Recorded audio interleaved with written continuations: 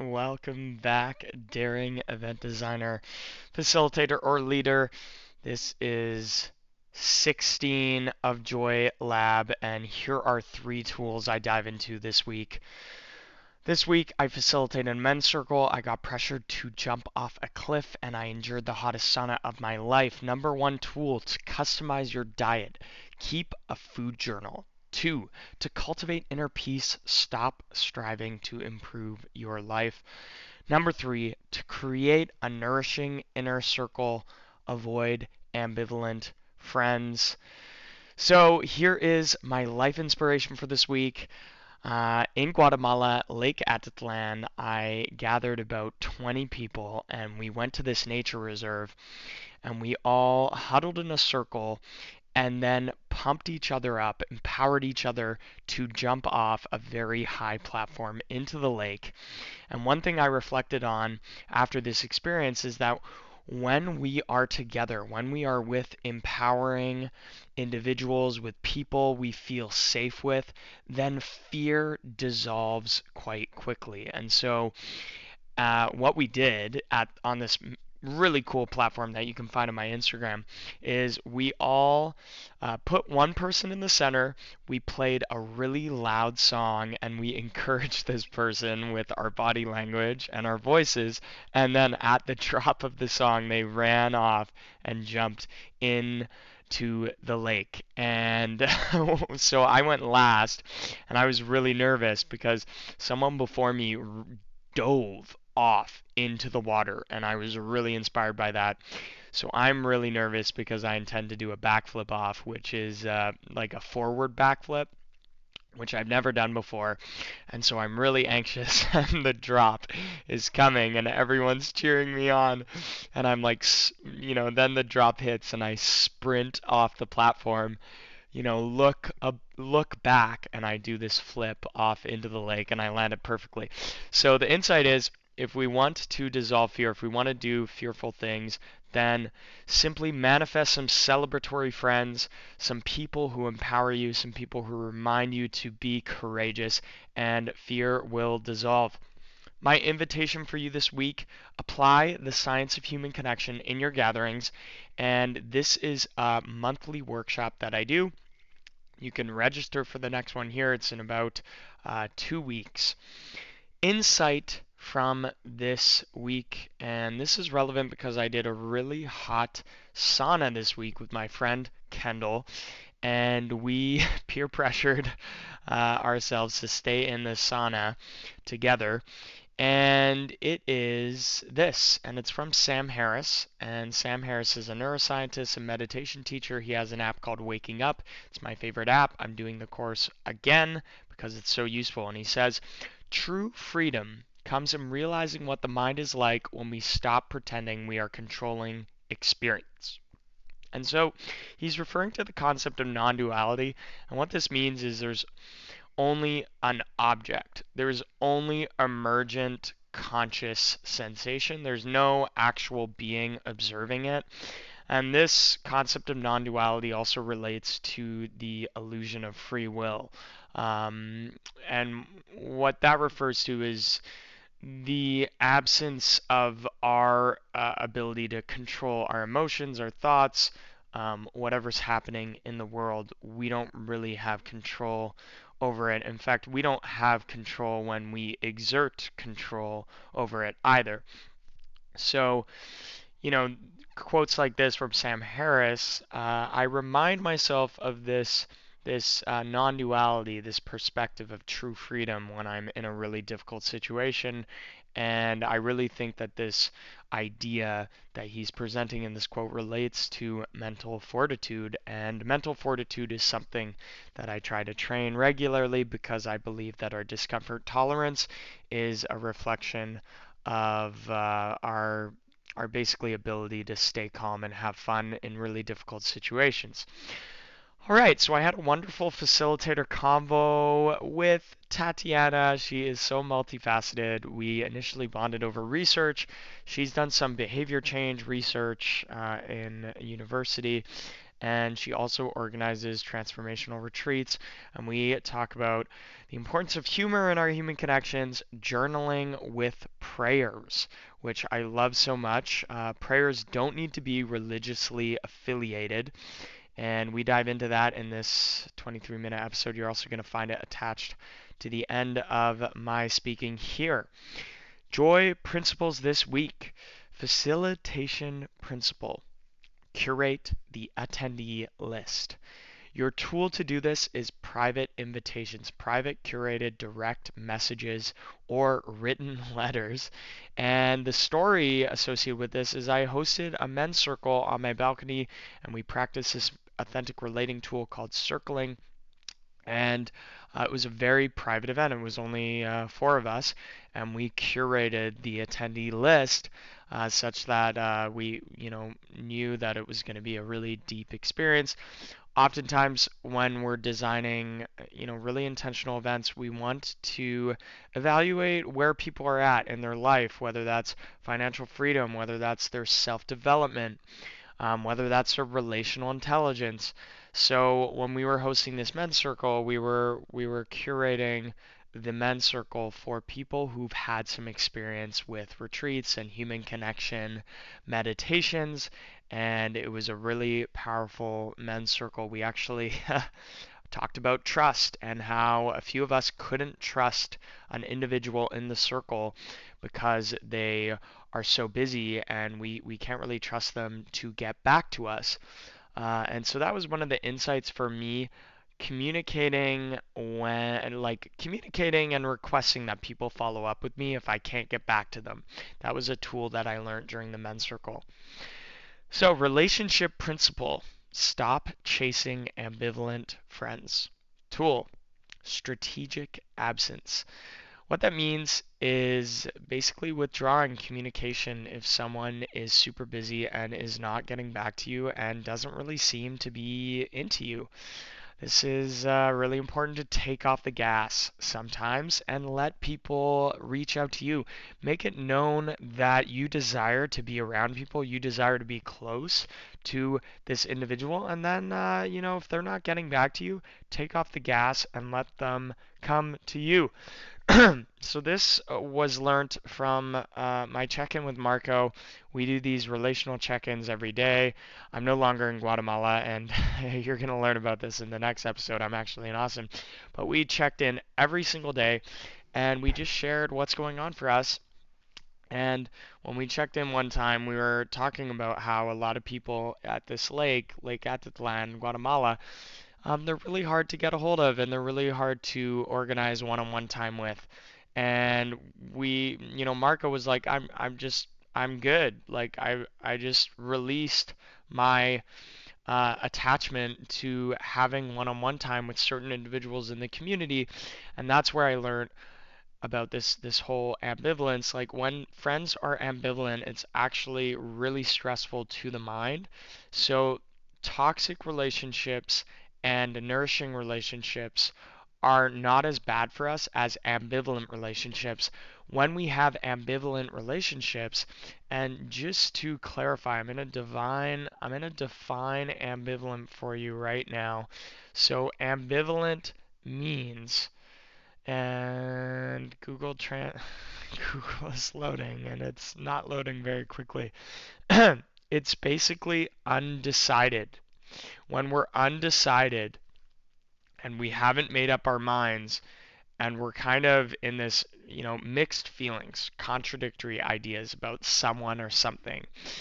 When we are ambivalent towards someone, it takes up a lot of mental bandwidth, especially when someone's ambivalent toward us. We're always thinking like, oh, does this person like me or not? So what I try to do in my relationships is manifest the people who really, really appreciate my vibe and make me want to be more crazy and edgy. So there you go. Mind principle. You cannot improve your life. Tool. Be the experiencing self. So, defining the experiencing self. So we actually have 2 selves, and these 2 selves are described in Thinking Fast and Slow by Daniel Kahneman. There's the remembering self, we make decisions based on our flawed memories and what we think is good for us based on our memories. And then there's the experiencing self, which is like how am I feeling right now? What how does this impact me in the here and now? How does this impact my mood over time in the here and now? And this mind principle I learned from Eckhart Tolle, and I was sharing it with some people in this cafe. We were having a spiritual conversation, and it's one of the most powerful ideas ever. And essentially, when we are fully embodied in the here and now, and we're fully in the experience of the present moment, life is perfect. It's whole. It is, you can't improve a sensory experience in the present. When you access the present fully, um, you essentially realize you have limitless freedom for peace and joy. And what Eckhart Tolle talks about is the distinction between your life, which exists in a series of present moments, and your life situation. So our life situation is like our finances, whether we have an intimate partner, our achievements in the past, versus our life is a series of present moments where in every present moment we can access equanimity by fully being in the here and now. And this is the distinction between improving your life and improving your life situation. All right, body principle, check for feedback tool, food journaling. So I asked Carly, who was on my podcast previously, about ketogenesis, and she said it's different for all sorts of people, and that's so true. We can find out whether different foods interact with our body well or badly by keeping a food journal and essentially analyzing. A lot of it is like the quality of our digestion from the quality of our poop. So, if you want to get serious about optimizing your diet for your body, food journaling is the approach to go. And I still haven't done that, so I am not perfect, everyone, in my biohacking practice. All right, my new creation this week. I wrote a wonderful article 2 weeks ago now. It's called The One Health Habit to Rule Them All, and it's on LinkedIn. Essentially, I talk about quality, positive human connections as the greatest biohack on the planet. So, all the literature suggests that when we have regular positive human connection in our lives, it can be more powerful than our diet, it can be more powerful than our nutrition. And I basically argue this by looking at meta analyses, and I also show you how people spend their time.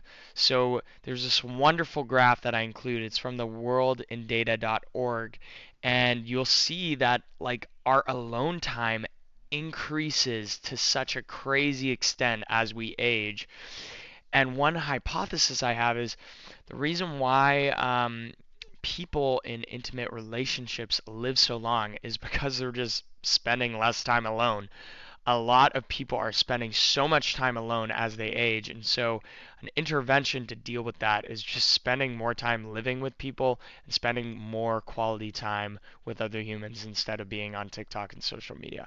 So check it out. It's called Biosocial Hacking: How to Unlock These Health Benefits of Human Connection and Access the Greatest Biohack of All Time. All right, this is my new discovery. I found this wonderful graph. So I think one thing we need to accept as we cultivate our personal brands and as we take risks is that our impact basically increases the number of pissed off people that we encounter in life. Okay, so the number of pissed off people is equal to our impact squared. So the more impact we have, the more pissed off people there are. And unfortunately, due to the negativity bias in our brains, we often emphasize pissed off people a lot more than the people who are cheering us on. And I have a lot of experience with this because when I attend parties and everyone gives me compliments for how great of a vibe I am, I like focus on the few interactions I've had where I've made people uncomfortable. And ultimately, when we have a larger impact, we're making people uncomfortable. That is like what we are doing. And so when we are fully our full expressive big selves, we need to accept that we're going to piss people off.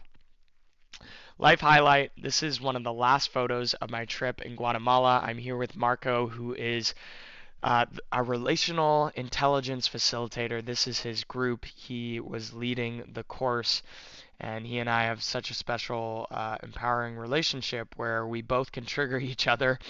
And I'm so happy to hear that he stepped into his power and started educating people about relational intelligence. My question for you is, what can you educate people about? What can you write about? What can you inspire people about? Because when that happens, let me know. Let me know if I inspire you to do anything by sharing this, because I love seeing people embody that confident educator and facilitator and start to gather people around an intentional objective or purpose. So that's me, week 48. If you want to refer or book the Party Scientist for an event, please let me know. If you want to make your friends feel special, give them a free subscription. And if you want to help me in offering free public sober parties and workshops across the world, I basically do all this for free. So you can join and subscribe. I hope you generate so many plentiful, healthy neurotransmitters today: dopamine, oxytocin, serotonin, and endorphins. And let's chat sometime about facilitation or event design. You can book a time with me by donation. Please enjoy this chat with Tatiana, who is a Tantra facilitator and a retreat creator. Ciao for now. See you in the United States of America.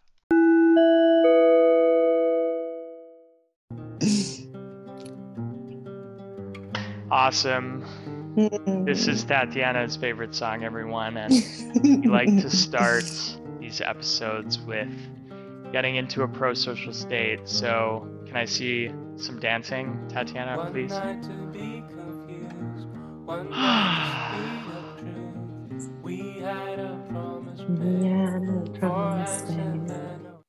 Awesome.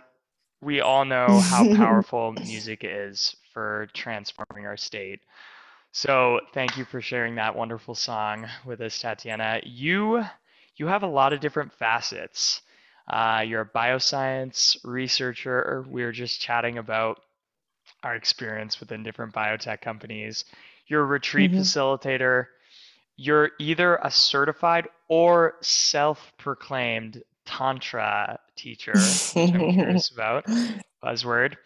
And yeah, why don't we begin? Share with us, what have you facilitated in your lifetime? Like, what has been your facilitation journey and gathering design journey? Yeah. Well, I think let me see. I'm trying to think if I started being a facilitator before I became a yoga teacher. But I think that, I think I was always like the person that liked to gather people together. And yeah, I never had a problem really kind of speaking to groups of people or getting people excited, making people feel welcome. And then I became a yoga teacher, and that just gave me like the confidence and the platform and the group of people. I remember when I first started, it was just getting all that positive feedback from people, and also just having a place where people could come and they could come in feeling like shit and then they would walk out feeling amazing. Like being able to give that to people was my lifeblood. So I really leaned into that. And for a couple years in my early 20s, I really just taught a ton of yoga, facilitated a couple of different retreats. But then in my later 20s, I got my graduate degree in public health. And I actually, during my graduate degree, studied yoga in particular. I said earlier that I worked on. What? You were a researcher of yoga? I was, yeah. So in my graduate degree, I had a mentor who I basically pitched the idea that I wanted to study the effects of hot yoga on health, using this premise of hormesis, which has to do with the adaptive stress response. with the heat and the yoga. So put together this whole hot yoga study, which was in the process at University of Arizona. It was a passion project, and we were in the midst of it when COVID happened. So never got to see the results. They took the money, everything was shifted. And it was during that time that I decided that I was going to leave Arizona and try something else. So I took a job in industry and bioscience, and moved to California. And at that time, I was really working a lot more in the science realm, but still taught. And this was during COVID. So the studios were mostly closed, back in the beginning. But there was Church of Music, which if you're from San Diego, you might know, but there's a local DJ who still wanted to bring people together in those times outside on the beach or wherever. And she gathered a bunch of people and started this church so that we could gather. And I started teaching yoga with her. So that was a really beautiful platform for me, just to get out and to teach during COVID, and to also continue while I was working in science. And then just in this past January, I ran my first retreat on my own with my partner at the time. And that was a huge endeavor. And it was, it was like a story out of a book, and turned out better than I could have imagined. Wow. So definitely hoping to continue holding space like that in the future, and sooner rather than later, hopefully. So, Yeah. yeah. Wow, there's so many parallels between you and I. I took public health courses in university, and Mm-hmm. like what I preach is the public health benefits of human connection, and it's on a very awkward time to be preaching that. Um, I am No, it's such probably the most right? important time to be preaching it. Thank you. Yeah, it just divides people. So like, yeah, it's complicated, and ultimately, yeah, I really believe human connection is the greatest biohack of all. And when you combine yoga and infrared therapy with the human connection, it's even harder. Tell So and then, what was coming to mind when you were describing how powerful leading this retreat was for you, um, is this difference between hosting events and hosting retreats. And I think when we create containers where it's like a multi-day experience, we can just create so much more transformation and so much more behavior change.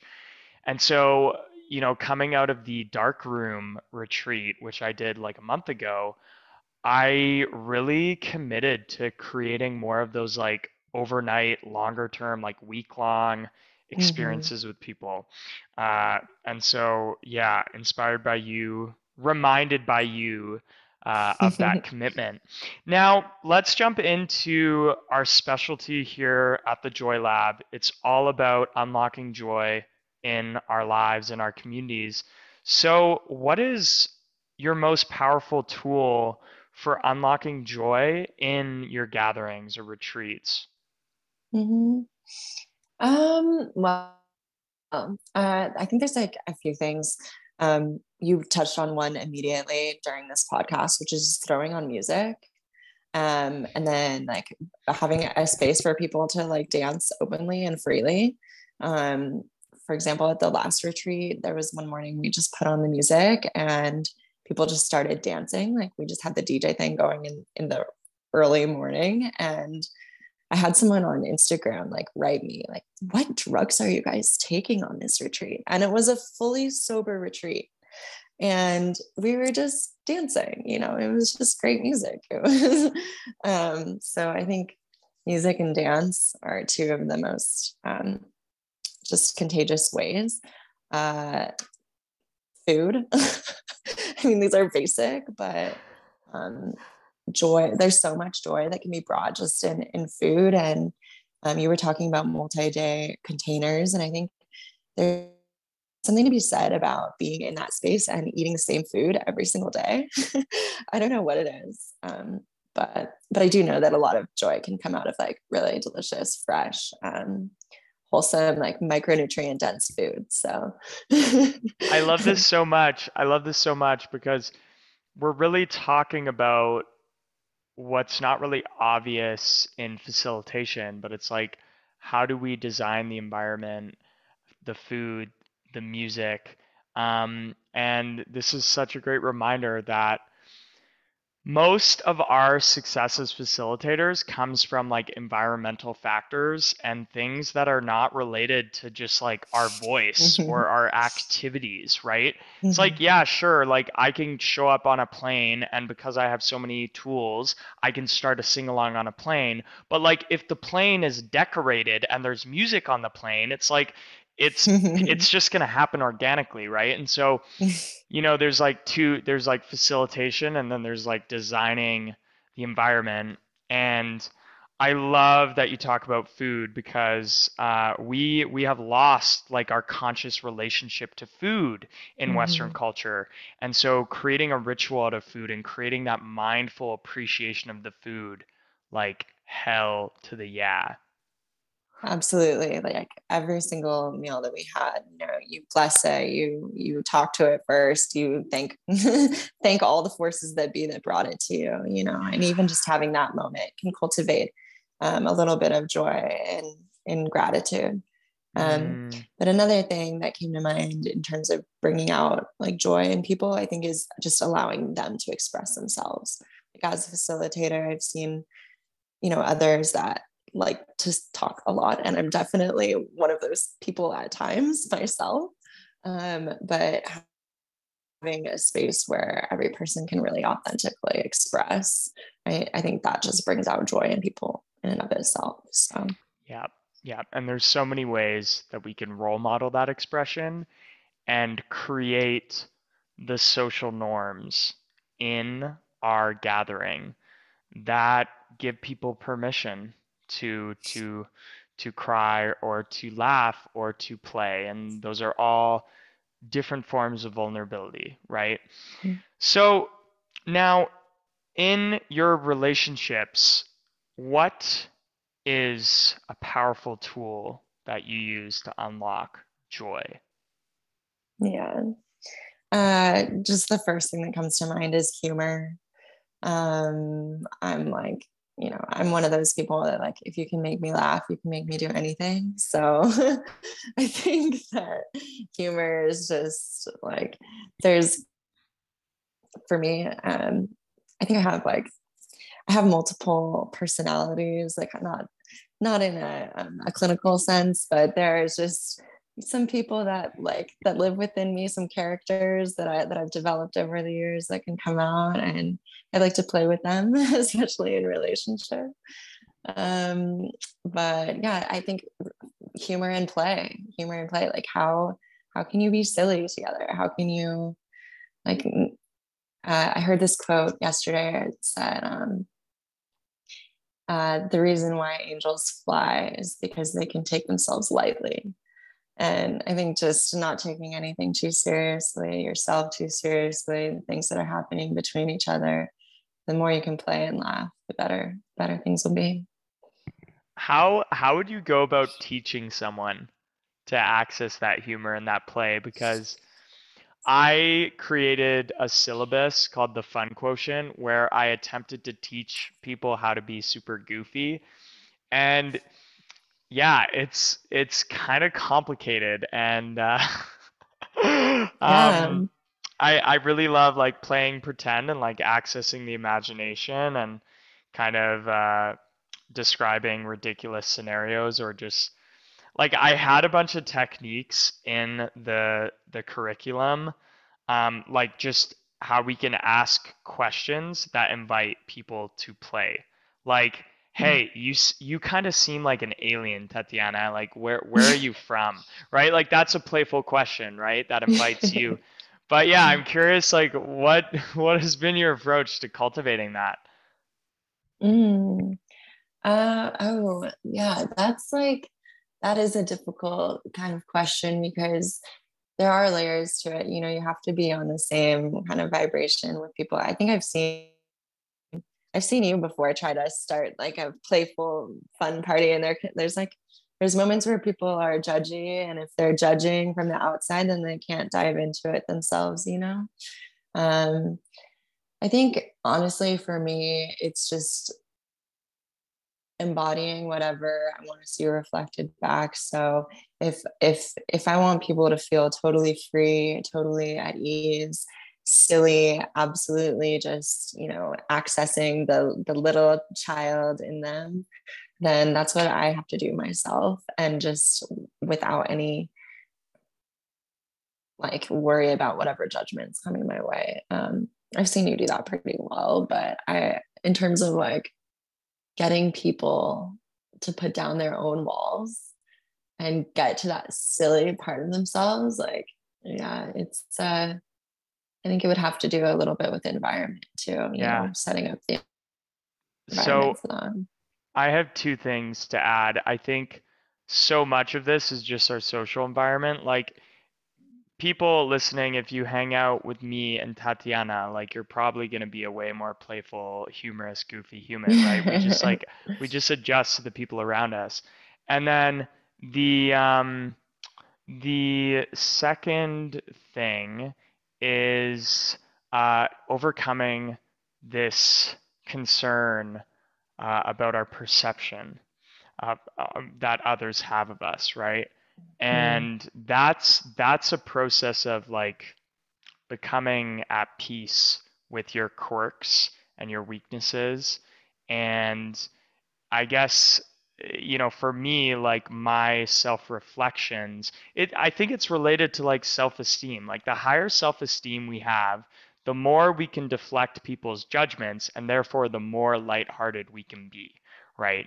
So mm-hmm. that would be my approach. And then journaling about like my achievements and the progress I'm making as a human has been really Mm-hmm. helpful in kind of boosting that sense of self-love, right? Mm. Yeah, I think I should probably go do that after this. right. I'm not, yeah, yeah, yeah, you can send me your journal entries as a commitment. So, two more things, body and mind. First of all, um, our body, like so much of our joy, so much of our humor is just because we're in a great physiological state. So, what are some powerful tools that you use to unlock that joy through your body? Yeah, I mean, you already know I'm going to say yoga right away because I mean, we maybe don't know that, but it's pretty much ammo, and that's what I've gone to for many, many years in terms of a solid like formula, just to go from feeling like, oh, okay, life to okay, life, you know. I Can think you can you be more specific? Like, what do you mean by yoga?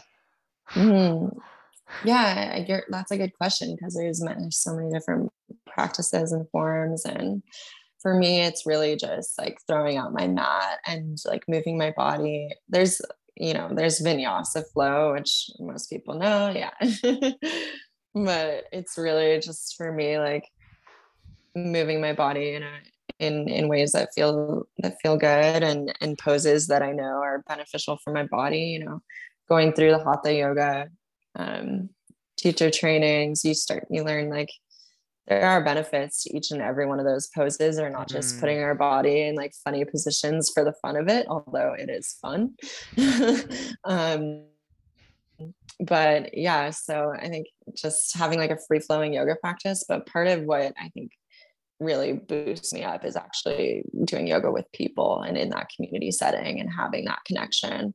So I know that there's a huge difference between when I throw my mat out here by myself and like when I go to the studio and come out of it. mm, There's just that elevated connection and boosted faith in humanity in some way. yeah. Unless the people doing yoga are toxic narcissists. Which can happen. It definitely Which can sometimes, happen. yeah, but like it's this kind of double-edged sword of human connection, right? Like we can go to the studio and people can celebrate us and nourish us, or like one person can just judge us really hard, and because we're so socially hardwired, it can really Mm. impact us. And Oh like, yeah. I'm not saying I'm immune to that, right? So, but I love this, right? Because human connection can amplify the health benefits of so many other things beyond like the actual human connection modality of like, singing together or like dancing together or Mm-hmm. cuddling. Um, so yeah, that's wonderful. Now, related to yoga is the mind, right? Our relationship to the voice inside our heads and our brain health. And tell us, what is a powerful tool that you use to unlock joy through your mind? Mm. Yeah, I would say for me, I want to say meditation, but I can't say that I always feel joyful after sitting in meditation. In fact, sometimes I feel rather frustrated or just like, why did I do that? Or, I can't say that I always feel that, but I do find a lot of joy in journaling. And um, sometimes I find that I kind of like over intellectualize my feelings or whatever, but journaling, I feel like takes whatever's on my mind and like puts it on the paper and takes it just a little bit out of me. And I do find a lot of joy in journaling. Um, What does it look like when you journal? it depends. Recently, I would say a lot of my journaling is just prayers, like Mm, thank you, like being grateful or kind of reflection on the day, like grateful for what happened. Prayers for, manifestations that I'd like to happen. Um, yeah, prayers for my family. mm, But yeah, a that's lot of so prayers. beautiful. Yeah, it's Mm-hmm. so beautiful. I did a prayer in a sauna the other day, and I prayed for a bunch of different people, and I prayed for humanity for like 3 minutes straight. And it was the Mm. first time that I got into this mode where I was really praying. And I really want to leverage it more in my events, like this like collaborative group prayer. Um, yeah, I do a gratitude practice in my journal as well, where I essentially though I reflect on like what I like about other people, and then a month later I'll actually send it to them. So that's been, Mm. yeah, my form of prayer. That's So sweet. wonderful. Yeah.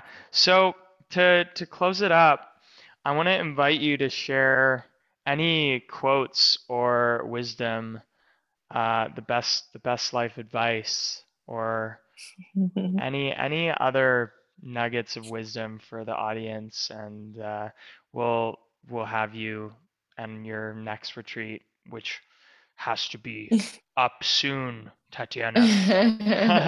Thank So yeah, so you. so like really good advice that you've either received or given that kind of, you know, that you're reminded of.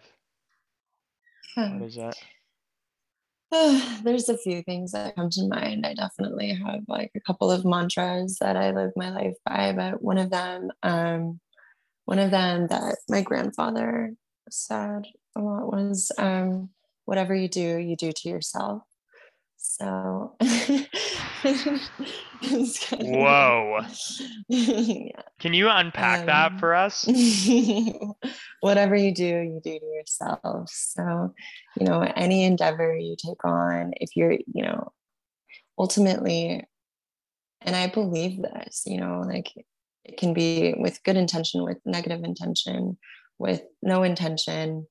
Just, I do feel that like every single thing that we do ultimately comes back in some way. Um, and we do live with like our actions. And we have the choice to make 100 different choices a day.